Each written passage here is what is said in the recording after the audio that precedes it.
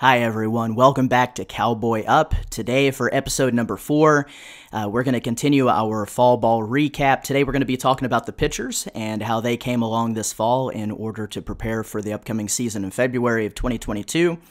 We're also going to introduce a new segment of the show called Crooked Numbers, where we'll be taking a look at some obscure and random Oklahoma State Cowboy baseball historical statistics, and that'll be a lot of fun. And then at the end of the episode today, we're going to be talking about some Christmas gifts to our Cowboy baseball program. So hope you enjoy the episode today. Thank you for joining us. Let's Cowboy Up. The 1-1. There's a drive deep to left. Forget about it. Goodbye. Way gone into the South Carolina night. Home run, Connor Costello. Oh, I got a hanging breaking ball out over the plate. I hope I didn't knock out the window on our rent-a-car. Huge bomb. The stretch, the pitch. There's a drive to left field and deep. Going back is Roman, still going back, and goodbye! Gone! Grand slam, Corey Hassel. Yeah, right there. Elevate it out over the plate, get the barrel to it, stand tall, and let her eat, big dog. Corey Hassel with the home run, and the Cowboys have a 5-0 lead. Pitch, swing and a miss. Strike 3. That's a ball game and a Big 12 championship once again for the Cowboys. Yeah, all started on the mound. Got a big-time quality start today by Brett Stanley. Turn it over to Basso. Huge double play, left on left, to getting a great hitter in Darius Hill at a 3-1 game. And then right there, Battenfield, probably a little bit on fumes, throws that ugly one up there and gets the strikeout. All right, everyone. Today for Cowboy Up, we're just going to jump right into it. We're not going to waste any time getting into today's episode. So we're continuing our fall ball recap. Last time we talked about the position players and how some of those position battles were shaken out going into Christmas break for those guys. Today we're going to be talking about the pitchers, and I'm just going to jump right into it on what really stands out to me about this pitching staff that we're returning for the 2022 season. We have several guys who are proven commodities, and I'll get into that here in just a little bit. I feel really good about where some of these guys are and what they proved last year, especially down the stretch. But I'm going to start out talking about some of the newcomers that I think could be instant impact newcomers. The transfer portal was pretty good to us, and we really were able to add some arms that I think are going to provide a lot of value for us in 2022. A lot of you probably already know the big headline grabber for our recruiting class as far as transfers are concerned would be Victor Mederos. Victor Mederos from University of Miami. Didn't necessarily have the type of freshman season that he was expecting, but at the same time, we know that the talent is there. We know that the competitiveness is there. Had the opportunity to read some articles about him. Very impressed with the makeup of this young man. He's a true competitor. He's a workhorse. I expect really big things from him. And we'll kind of get into a little bit later on where he might slot in as far as our weekend starting rotation. We'll talk about that here in just a little bit, but obviously he's the top newcomer for this pitching staff going into the spring. Dylan Marsh, we picked him up from the University of Kentucky, another Division I transfer, lefty. Not necessarily a flamethrower. This guy's he's going to hit his spots and he's going to change speeds and he's going to keep hitters off balance. And I really think that Dylan Marsh might also be another one who is really a serious contender for weekend innings as a starter. I'm not sure if he's going to start the year as a starter, but the way that Walton continues to shuffle his pitching staff as the season goes on in order to prepare everyone and get everyone ready for the different roles that they might face, especially when it comes tournament time at the end of the season. I just wouldn't be surprised at all if Dylan Marsh ends up in the weekend rotation for at least a while during the season.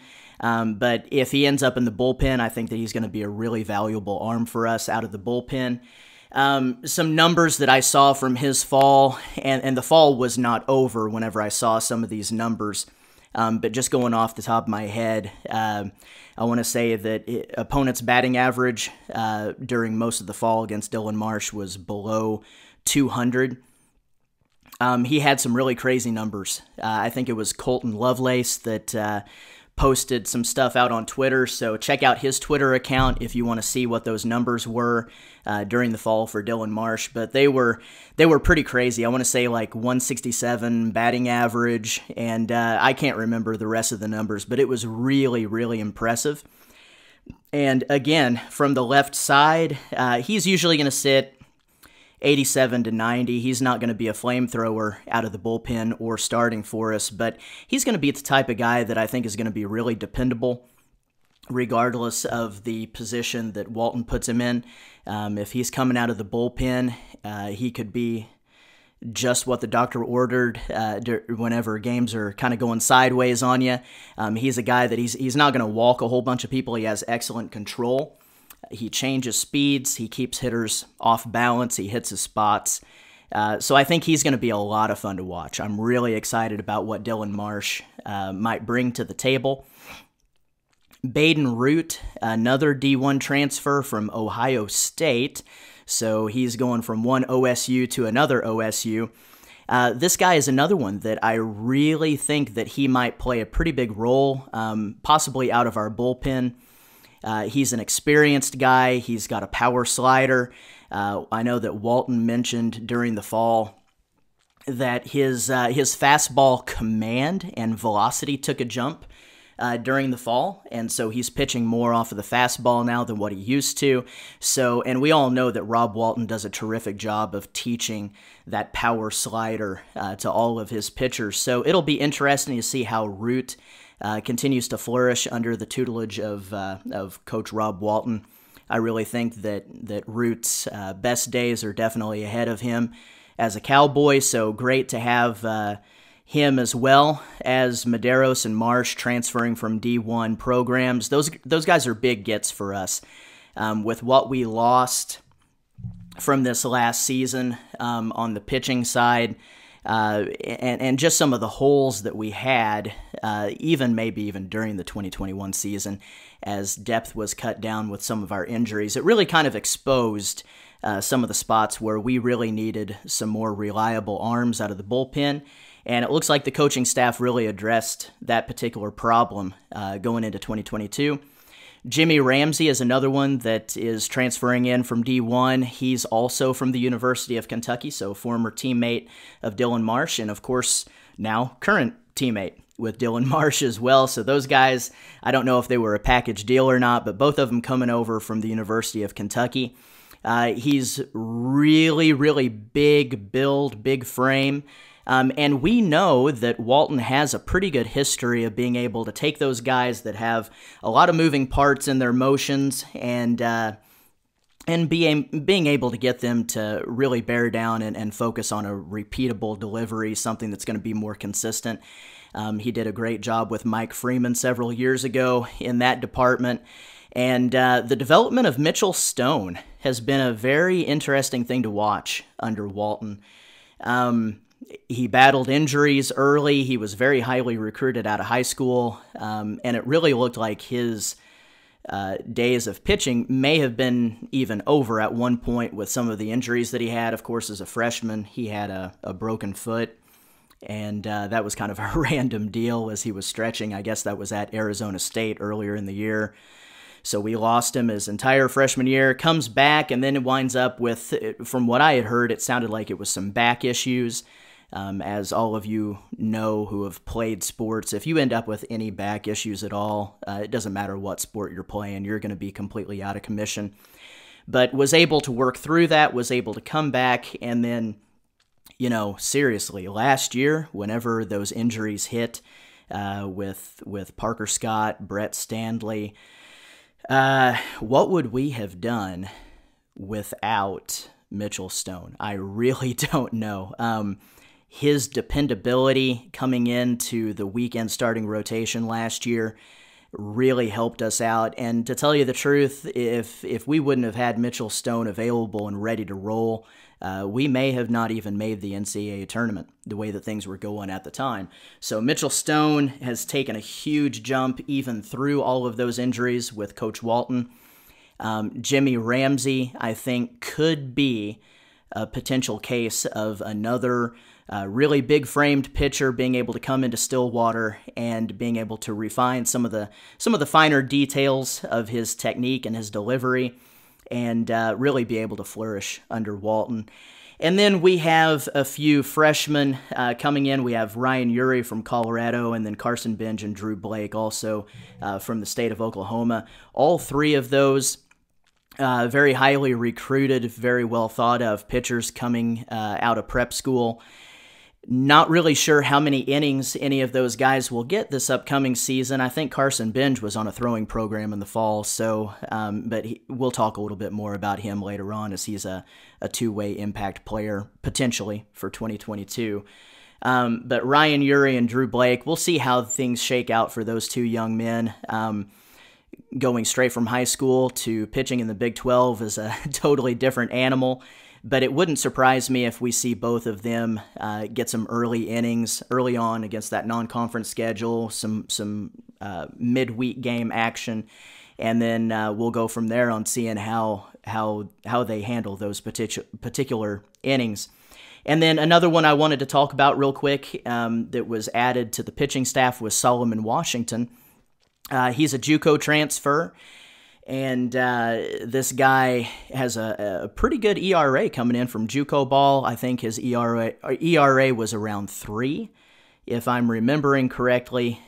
So he's another one that he could be a really big bullpen piece for us in 2022. Someone who can come in and be very dependable and reliable for us. So kind of bouncing from those newcomers into our proven commodities that I want to talk about, we know what we have in Justin Campbell. It was, as a matter of fact, today, as I'm recording this particular episode, today it was already announced that he's a preseason first-team All-American. I believe it was Collegiate Baseball that released that earlier this morning. Justin Campbell, we know what we've got in him, extremely durable, extremely reliable. He changes speeds, he hits his spots, and he is a very fierce competitor. This guy's attitude on the mound is really, I think, what separates him. He's got a lot of talent. He can bring that mid-90s fastball. He's usually going to work, though, in the kind of the 91 to 93 range with his fastball, but he can touch 95, 96 whenever he needs to. Comes from a high slot. Downward plane is excellent. His ability to change speeds and to mix in his curveball, slider, and changeup, really, really good. I think that if I'm remembering correctly, I read somewhere where Coach Walton was extremely proud of the development in his changeup, that his changeup was really a difference maker and a huge factor for him last year to keep people off of that fastball. Another proven commodity, Cale Davis. This guy was absolutely nails down the stretch for us last season. He's one of those that he struggled a little bit early in the season, first half of the year, and then down the stretch, really the last 1/4 of the season, he was absolutely lights out. He was dominant. He was terrific for us. He really began to learn and lock in on how to use that fastball.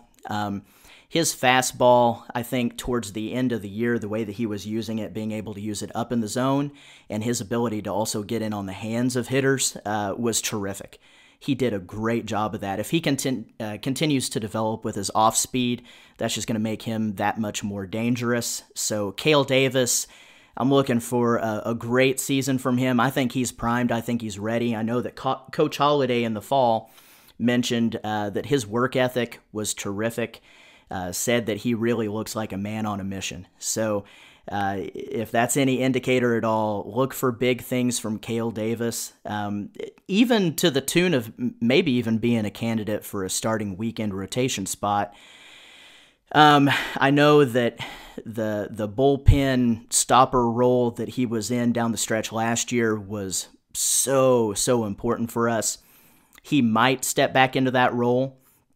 But if we see some different people falter just a little bit in that Saturday or Sunday spot in the weekend rotation, I wouldn't be shocked at all to see Cale Davis step in there.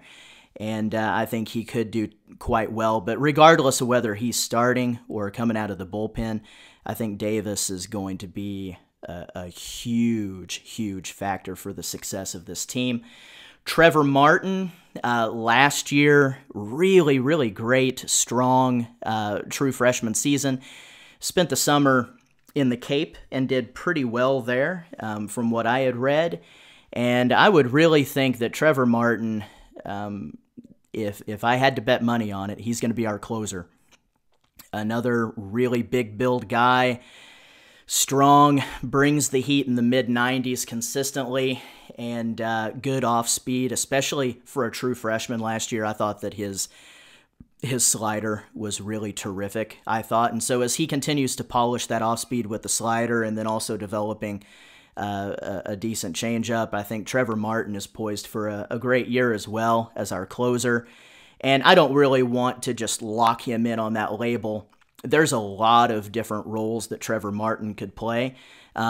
We could see him start a few games in the midweek early on. We could see him take over Cale Davis's role as the stopper out of the bullpen if Davis scoots up into the starting weekend rotation.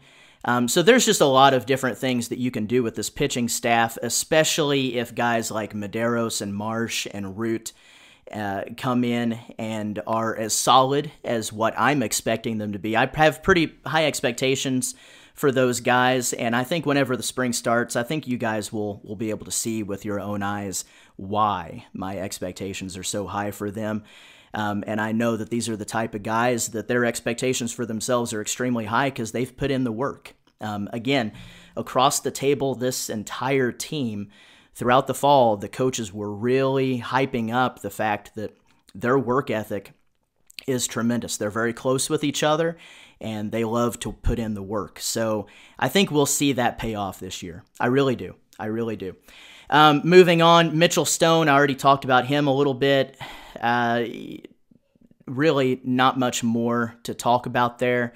Mitchell Stone, I think, is another really solid piece we have returning. I would look for him to have a season very similar to last year, and as he continues to mature and maybe even shake off some of the rust of having those back issues and the foot injury early and all that, sometimes it just takes guys to put some things together once they get healthy. So I also wouldn't be surprised if Mitchell Stone shows a pretty big jump. But if he comes back and he's anything like what he was last year, you know that you've got a guy that he's going to hit his spots, he's going to change speeds, he's going to keep people off balance. And he's got a little bit of a unique delivery to him. And he's just going to be overall that type of guy that he's really dependable. He's not going to walk a bunch of people. He's not going to hit a bunch of people. He's going to get weak contact and be able to come in and get outs, whether he's out of the bullpen or starting for us.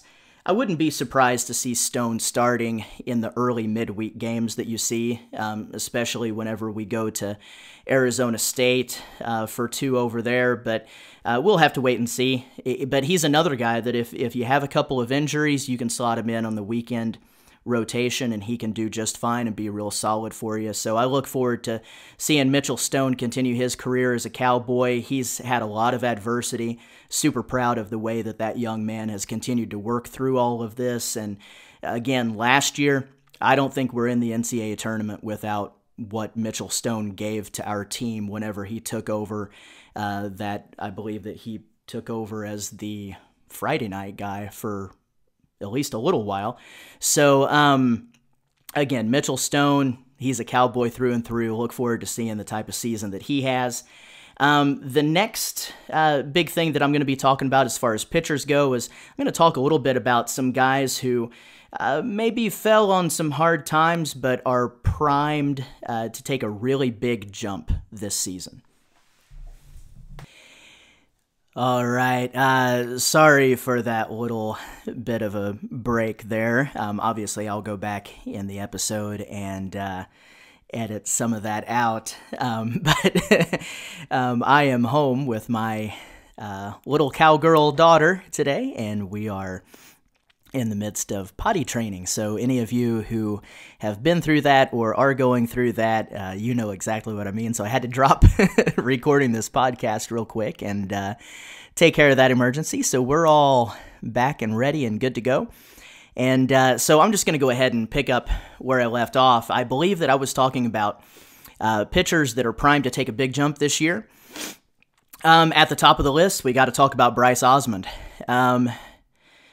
Obviously, last year didn't really go the way that a lot of people thought that the year would go for Bryce Osmond, and I'm sure that he feels exactly the same way. The encouraging thing is, and I know I continue to talk about it, I know it's been a repetitive theme for the last couple of episodes, but you know what? If the coaches are talking about it and really praising guys for it, so will I. Bryce Osmond has apparently been working his absolute tail off to be able to get where he wants to be. And I know that this guy is a fantastic competitor. He hates losing. And so he's going to do what it takes to get himself on track. Last year, he was just inconsistent. His delivery wasn't necessarily the most repeatable throughout the entire season. He had some inconsistencies, but you know what? When you go back and you look at just individual games where he really locked in and got going and really found a terrific rhythm, his performance against teams like Texas stand out. He was, especially after the first inning of his start against the Texas Longhorns, he was terrific. He was outstanding. Against Vanderbilt, he was really, really tremendous. Got in a little bit of trouble late, ran out of gas a little bit, but there were also some calls that didn't go his way in his last inning of work against Vanderbilt. Some strikes that were called balls that really kind of poured gasoline on that flame and created a situation where Vanderbilt was able to make a little bit of a run at us, but of course the Pokes closed that particular game out in the end. But Bryce Osmond overall against Vanderbilt was terrific. Another start for Osmond that sticks out in my mind where I really thought that he was doing extremely well was his start against ORU at O'Brate Stadium last year. Now, of course, that's the game that we played, I think, 4 innings, and that's the game that is not going to show up on the schedule because then the rain came down and it was not able to be ruled an official game. I believe it was tied up 1-1. Whenever the rain came. As a matter of fact, I remember that the Cowboys, I believe, if I'm remembering correctly, Cowboys had runners on first and second with nobody out in the bottom of the 5th, I think.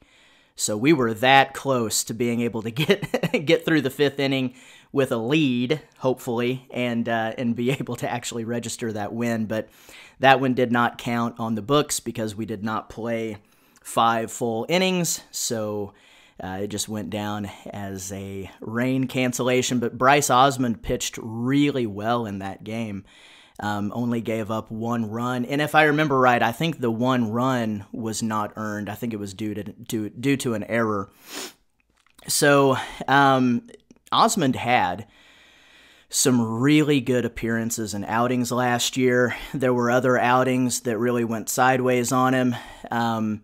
We won't necessarily dive into each and every one of those and pick them apart. It just comes down to consistency for Bryce, and I'm sure that he knows this, Walton knows this, and apparently he's really been working his tail off to get back to where he wants to be.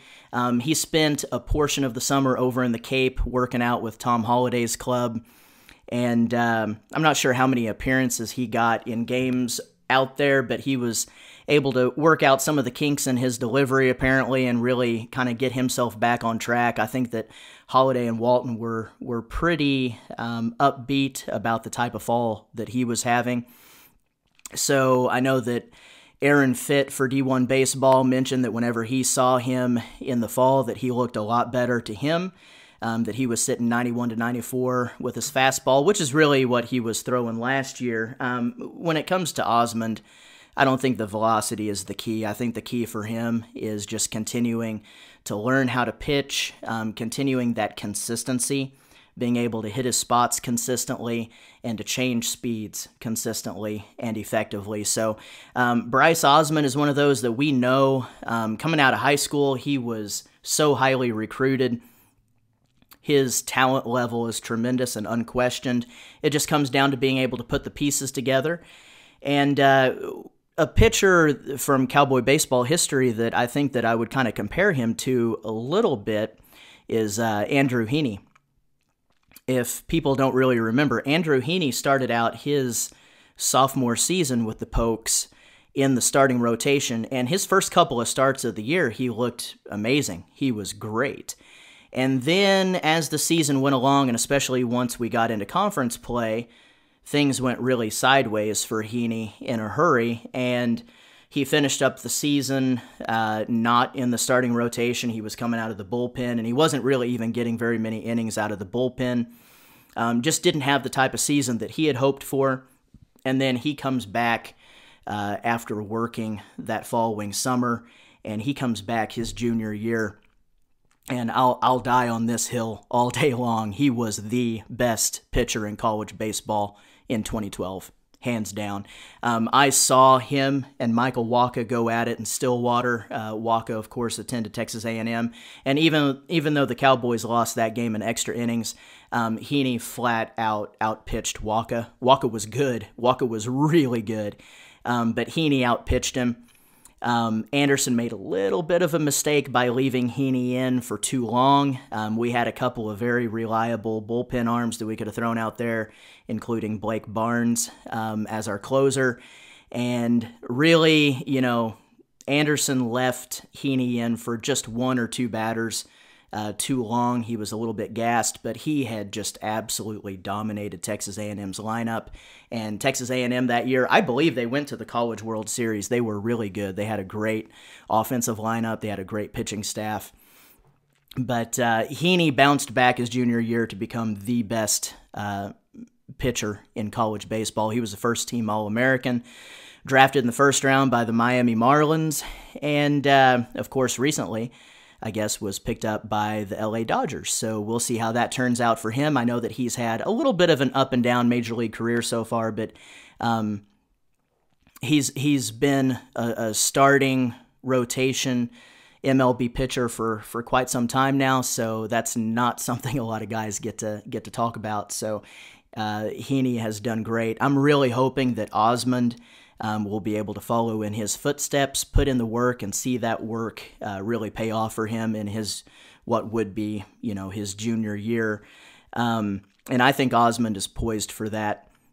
Moving on to Victor Mederos, he did not have the type of freshman year at Miami that he had hoped for. I think he finished with an ERA just a little bit above 5. But this is another guy that he's putting in the work. He brings the heat. He's going to be upper 90s most of the time.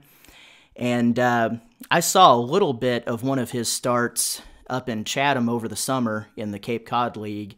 And one of the things that I was really impressed with is that he was really doing a good job of staying in the zone and letting guys get themselves out. He's a power pitcher, but it really looked to me like what he was looking for was getting the ground ball outs that particular day, and he was doing a great job of it. I think Victor Mederos, the coaching staff has been really, really high on him. I know that he has really felt very accepted by his teammates as soon as jumping to Stillwater. He's really high on the team chemistry that these guys have, and he's a high-character guy. I believe he was born in Cuba, and he's faced all sorts of adversity. So, his freshman year, I'm sure he's not even thinking about that. He's thinking about going out and dominating the Big 12 this year. I think Mederos, if I had to guess, he's probably going to be our Saturday guy. I guess it is possible that Mederos might slot into that Friday night spot if Walton, for whatever reason, wants to keep Campbell in the Saturday spot like last year. So look for Mederos or Campbell to be kind of interchangeable Friday, Saturday. We'll see how that shakes out. Another pitcher that I think is really primed to take that extra jump, and he's a guy that his stuff really stood out to me last year, is Roman Fansalker. Roman Fansalker had a terrific fall. Walton was really praising him for the jump that he made, especially to Aaron Fitt at D1 baseball. was really singing his praises about just how nasty his stuff has become. And you know what? There were a few times last year that I was watching that I thought, my goodness, if he could harness this stuff, he would be almost unhittable. So again, with Fansalker, it's just going to come down to kind of the same thing that we talked about with Osmond. It's going to come down to being able to control the zone, being able to hit your spots and change your speeds, and just make sure that you're limiting walks, not hitting batters, things of that nature. Of course, you don't want to be splitting the plate all the time, but at the same time, I think with a lot of these ultra-talented pitchers that can bring it in the mid-90s and upper 90s, and Fansalker is one of those. He's bringing his fastball 95, 96 most of the time, and apparently has tremendous run on his two-seamer. But Fansalker is just like any of these other power pitchers. He's just going to have to go through the growing pains of being able to figure out how to be consistent, hit his spots. We know that Walton is a stickler for being able to hit your location. It's all about location, location, location with Coach Walton. And so if Fansalker is able to really get things to click, he could be a tremendous weapon out of the bullpen for us this upcoming season. So he's another one to watch. And then you've got your two-way impact players that you know, you could also see some fireworks from the mound with. You've got Nolan McLean, Huey Morrill, and Carson Benge. Huey Morrill had really good stuff whenever I saw him on the mound last year a few times. Of course, he ended the year with an injury. I'm not really sure what the injury was. I never heard what it was, but apparently he did not have to have surgery. I'm kind of assuming that it was an arm injury, but I don't know that for sure. But Morrill, the stuff is there. He's going to bring his fastball 94, 95. He has a pretty wicked slider. Just comes down to being able to find his groove. And I know I'm saying this over and over again, but it's true. I mean, the key to pitching, changing speeds, hitting your spots. That's really it. And the higher velocity of the arm, the more dominant you're going to be whenever you find a way to hit your spots and change speeds. Nolan McLean, I know that Walton talked in the fall about him a little bit and was really talking about how dominant his cutter is. So hopefully he'll be reminding us all of a particular closer in Major League history that played for the Yankees and wreaked havoc on the entire league for well over a decade. So Nolan McLean, his cutter apparently is big league, and his other pitches are in the process of developing nicely. I think that Walton is pretty optimistic about Nolan McLean on the mound. But we'll see how much that really comes to fruition because, you know, as we know, if things really, really click for both Morrill and McLean offensively, and if some of these other pitchers step up, we may not see them on the mound as much as we might think just because, you know, you may not really need them. And if things are clicking that well offensively, if the whole team is clicking, why mess with any of that?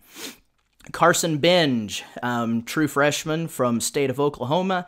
Yes, I believe he is the younger brother of Garrett Benge, Cowboy. Helped lead us to the 2016 College World Series and then helped lead us to the Big 12 tournament title in 2017, and then also hit for the cycle against that heartbreaker of a game, Missouri State in the NCAA tournament. That was just a tremendous college baseball game, by the way. I don't know if you guys remember that one or not, but of course, the Cowboys got walked off that day by Missouri State, walk-off home run to right field. The wind was just absolutely howling to right field, so anything in the air to right was going to go, and that ball went out by a mile, but that was just a tremendous, awesome-to-watch college baseball game, back and forth from start to finish.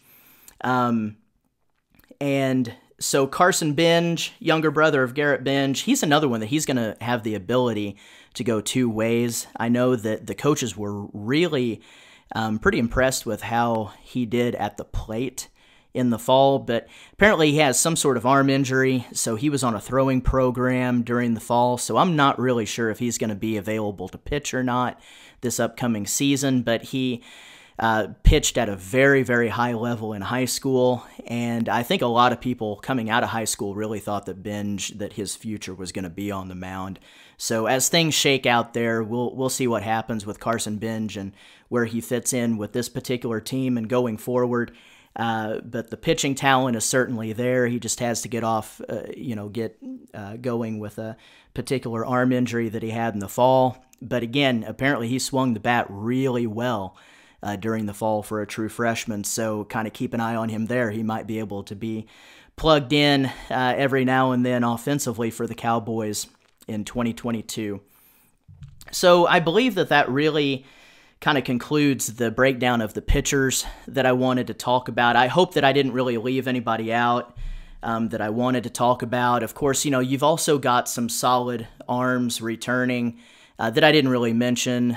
Colton Bowman is one that comes to mind. I would imagine that he'll still be a lefty-on-lefty specialist. He did a pretty good job for us last year. If he continues to develop, he's another one that he's going to be a big part of our bullpen and put in probably some pretty high leverage situations against left-handed hitters. And then Ryan Bogus is coming off of an injury. Apparently was looking pretty good in the fall. His true freshman year in 2020 early, he was looking pretty good, I thought. And then, of course, the 2020 season got canceled, and then 2021 he was hurt. So he's back and throwing. He's another bullpen piece for us. And then, I'm not going to talk about literally every pitcher on the roster, but those are two guys that I didn't want to leave out either. And so now moving on to our next segment of the show, and I'm kind of excited about this one. This one I think is going to be a lot of fun. I may not do this in every episode going forward, but every now and then I will. All right, I apologize. So interruption number 2 in the middle of episode 4 of Cowboy Up. I hope that you guys can forgive me for all of this. Of course, I'll try to edit this the best that I can, but this particular episode, was definitely some interruptions. So let me kind of regather my thoughts here. All right, so we were talking about the next segment of the show. I'm going to call this segment Crooked Numbers. All right, so Crooked Numbers. This is going to be a focus on random and obscure statistics in Cowboy baseball history. And so there's some numbers that I wanted to dive into today. We won't make this a super long segment. We'll try to wrap it up pretty quick and then get into talking about some Christmas gifts at the end of this episode. But crooked numbers, first number that I want to mention is the number 5. The number 5. So this is a correction from episode 3. I said that there were 4 programs that have made the NCAA tournament every single year since 2013, and Oklahoma State, of course, is one of those. I was wrong. There are 5 programs. It's Oklahoma State, Florida, Florida State, Vanderbilt, and LSU. So again, very impressive company there. I hope that people really understand how difficult it is to be as consistent as our program has been, especially considering that Coach Holliday and Coach Walton and Coach Lees and Coach Valade and all of the other volunteers and graduate assistants and all of the people who have put in the work for our program ever since 2013, I hope that people realize just how hard it is to be consistently good like what our program has been since 2013. And of course, with the new factor of O'Brate Stadium and all of our tremendous player amenities and everything, a lot of people are expecting a pretty big jump in success. I think I would put myself in the same boat. I'm expecting our program to really take off. But I really hope that as we look to the future and expect big things, I really hope that people understand just how great of a job this coaching staff has done. Yeah, there's been some disappointments along the way and all of that, but you know what? Every single program has that. But I really hope that people appreciate this coaching staff. Moving on to the next number. This one is super interesting. So I was listening to a baseball podcast recently. I'm not going to name any names, but it's a pretty big one out there for college baseball fans. And then I also keep up with a lot of different national college baseball writers on Twitter. And so there's still a lot of drooling going on about the season that Kevin Kopps had this last year for the University of Arkansas. And I want to throw this out here first and foremost. I am not knocking this guy at all. He had a tremendous season. He 100% deserved the Golden Spikes Award. He was the best pitcher in college baseball last year. He proved it. Like, I'm not taking anything away from what this guy accomplished. And I'll even throw out the numbers. .90 ERA and 89 1/3 innings pitched in 2021 for Kevin Kopps. People are still kind of drooling over these numbers and everything that he did. Well, I want to go back to 2014. So this particular crooked number, .38. .38. I got really curious because I remembered that his ERA was below 1 for 2014. And yeah, you've probably already guessed it. I'm talking about Brendan McCurry. Younger brother of Randy McCurry. And don't get me started on that. I think Randy McCurry is one of those guys that I feel bad for him because I think that everything that he could have been was really sidetracked by that Tommy John surgery that he had to have early in the 2010 season. He didn't even get to throw. I guess he hurt himself warming up down at Southern Cal, first game of the year. But anyway, Randy McCurry bounced back and was able to be a tremendous Cowboy for us from a position player standpoint. 2013 was our starting shortstop. Who would have ever thought that? And he did a tremendous job. He really, really did. So hats off to Randy McCurry for that. But now we're going to talk about his little brother, Brendan McCurry. 2014, .38 ERA as the closer on the 2014 Big 12 Championship Club. .38 ERA. Now, a lot of people are probably going to say, well, yeah, Kopps threw a whole bunch more innings than he did. McCurry maybe threw, 30 innings or so? No, he threw 47 1/3 innings. 47 1/3 innings pitched against Big 12 competition. .38 ERA. Ladies and gentlemen, I can't say this any other way other than just to say that's absurd. I hope that people realize that whenever we were watching him in 2014, we were seeing something really, really special. And I hope that I'm able to kind of further burn this into the memories of cowboys and cowgirls out there everywhere, that 2014 Brendan McCurry, my goodness, the dude, you couldn't score on him. You just could not score on him. A lot of people would say, yeah, well, Kevin Kopps pitched in the SEC. Well, yeah, I mean, I'm not stupid. I'll admit the SEC for quite some time has been the best baseball conference in America. I will state that, in my opinion, I don't think that the gap between the SEC and the rest of the Power 5 conferences is as wide as a lot of people make it out to be. But I'll throw this number out. In 2014, you had 3 Big 12 teams advance to Omaha. In 2021, you had 3 SEC teams advance to Omaha. And last I checked, 14 SEC teams play baseball. In the Big 12, only 9. So, yeah, I'm just going to flat out say it. McCurry's season was just as impressive as Kopps. Now, am I saying that McCurry deserved the Golden Spikes Award? I'm not necessarily making that argument, but what I am saying is this. I think McCurry may have had the most underrated season for a college pitcher in the last 40 or 50 years. And I'm really not kidding. Like, nobody talked about him throughout 2014. Nobody noticed. Nobody took a look. Year after year, we hear about these amazing closers at UCLA, TCU, LSU, and now Kevin Kopps with Arkansas. And again, I'm not taking anything away from these guys. I mean, they earned it. They deserved it. They put in the work. Kevin Kopps is a tremendous ball player, and I'll be very surprised if he doesn't have tons of success in the majors. But Brendan McCurry's season in 2014, that was really, really special. And I just wanted to throw out props to him for one of the... I would even say this. That might be the most underrated statistic in Cowboy baseball history. It might be. It really might be. It's mind-blowing. .38 ERA, 47 1/3 innings pitched, pitching in a conference that advanced 33% of its members to Omaha that year. That's big time. Definitely humongous piece to that Big 12 championship club. And of course, they went on to win a regional as well against an excellent Cal State Fullerton team that year. And then UC Irvine came in and just ground Baldus to death in the Super Regional. I'm still upset about that one. I'm not going to talk about that. All right, moving on to another crooked number. Jake Thompson's on-base percentage last year, 502.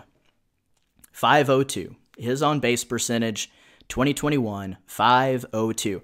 So I did some digging just to kind of compare a little bit and see what was going on with some of the other statistics of some of our great Cowboys in the past. Robin Ventura, 1988 Golden Spikes Award winner, had an on-base percentage of 508. And of course, that was with the Hot Bats. Lamont Matthews. Now, seriously, someone on Twitter, if I'm wrong on this, call me out on Twitter, because I would love to know. But I believe Lamont Matthews was the last Cowboy to hit 30 home runs in a season in 1999. His on-base percentage was 490 for 1999. Garrett McCain, first-team All-American, 2017. We don't make it to the NCAA tournament without him. He helped lead us to the Big 12 tournament title that year, and of course, we don't even get into the NCAAs unless we win the Big 12 tournament. We did. Garrett McCain was the Big 12 tournament MVP that year. He had a 491 on-base percentage for the entire season of 2017. So you can see that Jake Thompson's on-base percentage last year, historic. There's not another word to use for that. He had a historic season. Hats off to him. He's back. Super excited to continue seeing him grind through at-bats this year. The guy is just a master at hitting the ball where it's pitched, controlling the zone, and not chasing. He does a tremendous job. So hats off to Jake Thompson. And before we move off of that statistic, just real quick, wanted to throw this out there in case any of you are wondering, and you probably already know this. The king of the mountain of Oklahoma State baseball history and on-base percentage, of course, is Pete Incaviglia. 1985, he had an on-base percentage of 594. Yeah, 594. That's just insane. All right, moving along, final crooked number of this particular episode that we'll cover. And it's a very crooked number, 6,362. I'll say that one more time, 6,362. New OSU baseball attendance record set against New Orleans last season for the grand opening. The only thing I have to say about that, well, I guess two things, is tremendous job, Cowboy fans, and let's break that in 2022. I mean it. Let's do it. 2022, let's shatter that attendance record. Let's bump it on up to 7,000. Maybe when the boys from Norman come to Stillwater, we can shatter that record. All right, so wanted to finish up the episode. We're almost done today. Wanted to finish up this particular episode just talking about some amazing Christmas gifts. I'm reminded of the OU tight end, and I'm forgetting his name right now, but after we beat them in the early 2000s, he said, we're going to have another freaking orange Christmas. Well, this is definitely a freaking orange Christmas. So some Christmas gifts I want to get into at the end of this episode. Tremendous gift to this coaching staff and our university. I haven't talked about him yet, but I'm going to talk about him now. New recruiting coordinator Justin Seeley came over from Texas A&M staff, was over at Texas A&M for quite some time, was the recruiting coordinator over there, did a great job, pulled in a whole bunch of top 25 and several top 10 recruiting classes over at Texas A&M. We're very blessed to have him in Stillwater now. He's a very high character guy. He really is. When it's all said and done, we all can get excited about the wins, get down about the losses, and that's what we do as fans. We get angry about things, we get frustrated about things, but I think in the end it is important to keep into perspective that all of this is about building these young men through athletics to be able to show them what it really means to be a man and to have high quality character, to come away with that college degree if at all possible, and to go and make something of yourself, and in the end, hopefully make the world a better place. And I know that I'm getting kind of heavy here, but guys, that's really what sports are about, developing young people. I think we have tremendous coaches on the Oklahoma State campus that their mission is to do that, and hats off to every single one of them. I know that sometimes it's really easy to get frustrated at all the losses and everything that doesn't go right. But, in the end, if you've got a set of coaches on your campus that are really developing young men the right way, that's what it's all about. Justin Seeley is one of those. So let me just say welcome to Justin Seeley and his family. Appreciate him taking the position on staff, and we look forward to seeing what he will bring to the table for this coaching staff as the recruiting coordinator. And also saw some rumblings about him really kind of ramping up the running game for OSU and being able to bring some moving parts to the table. And last year we did not do a very good job of stealing bases. We didn't finish very high in that category nationally, so hopefully that's something else that Coach Seeley will bring to the table and just, be able to entertain us a little bit more with some stolen bases. Another Christmas gift that I want to get into, OSU Max. OSU Max, if you don't know anything about this, you need to Google it. You need to look it up. Get on to oakstate.com and take a look at what Oklahoma State University has planned for all of us fans. OSU Max, I think, comes out tomorrow. So be ready for that. I'm super pumped. I'm really, really pumped. I'm hoping that there's tons of great content on there, especially for baseball, obviously. But for all of our sports, check it out. Take a look. I know I saw online some complaining already about the prices, and that's kind of weird to me. But you know what? This is a tremendous fundraising opportunity for our university. Pay the $9 for 1 month. Check it out. See what it's like. And you know what? If you don't really think it's worth it, then cancel.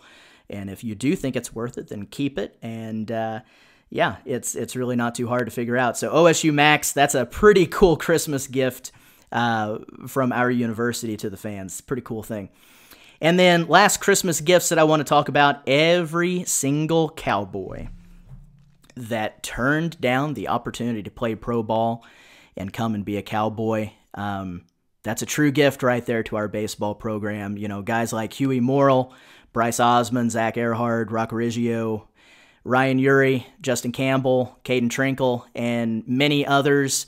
Currently and also in the past, many others have turned down pretty lucrative financial opportunities to go and be a Cowboy, whether it be for 3 years, 4 years, 1 more year. Guys, we appreciate you. Hats off to you. And that's a really big gift to the fans to be able to see guys like that come onto campus and compete in that Cowboy uniform and represent the orange and black the way that it's meant to. So that'll wrap up episode 4 of Cowboy Up. Thank you guys once again for joining me on this podcast. Hit me up on Twitter, OSUBB Podcast, Cowboy Up.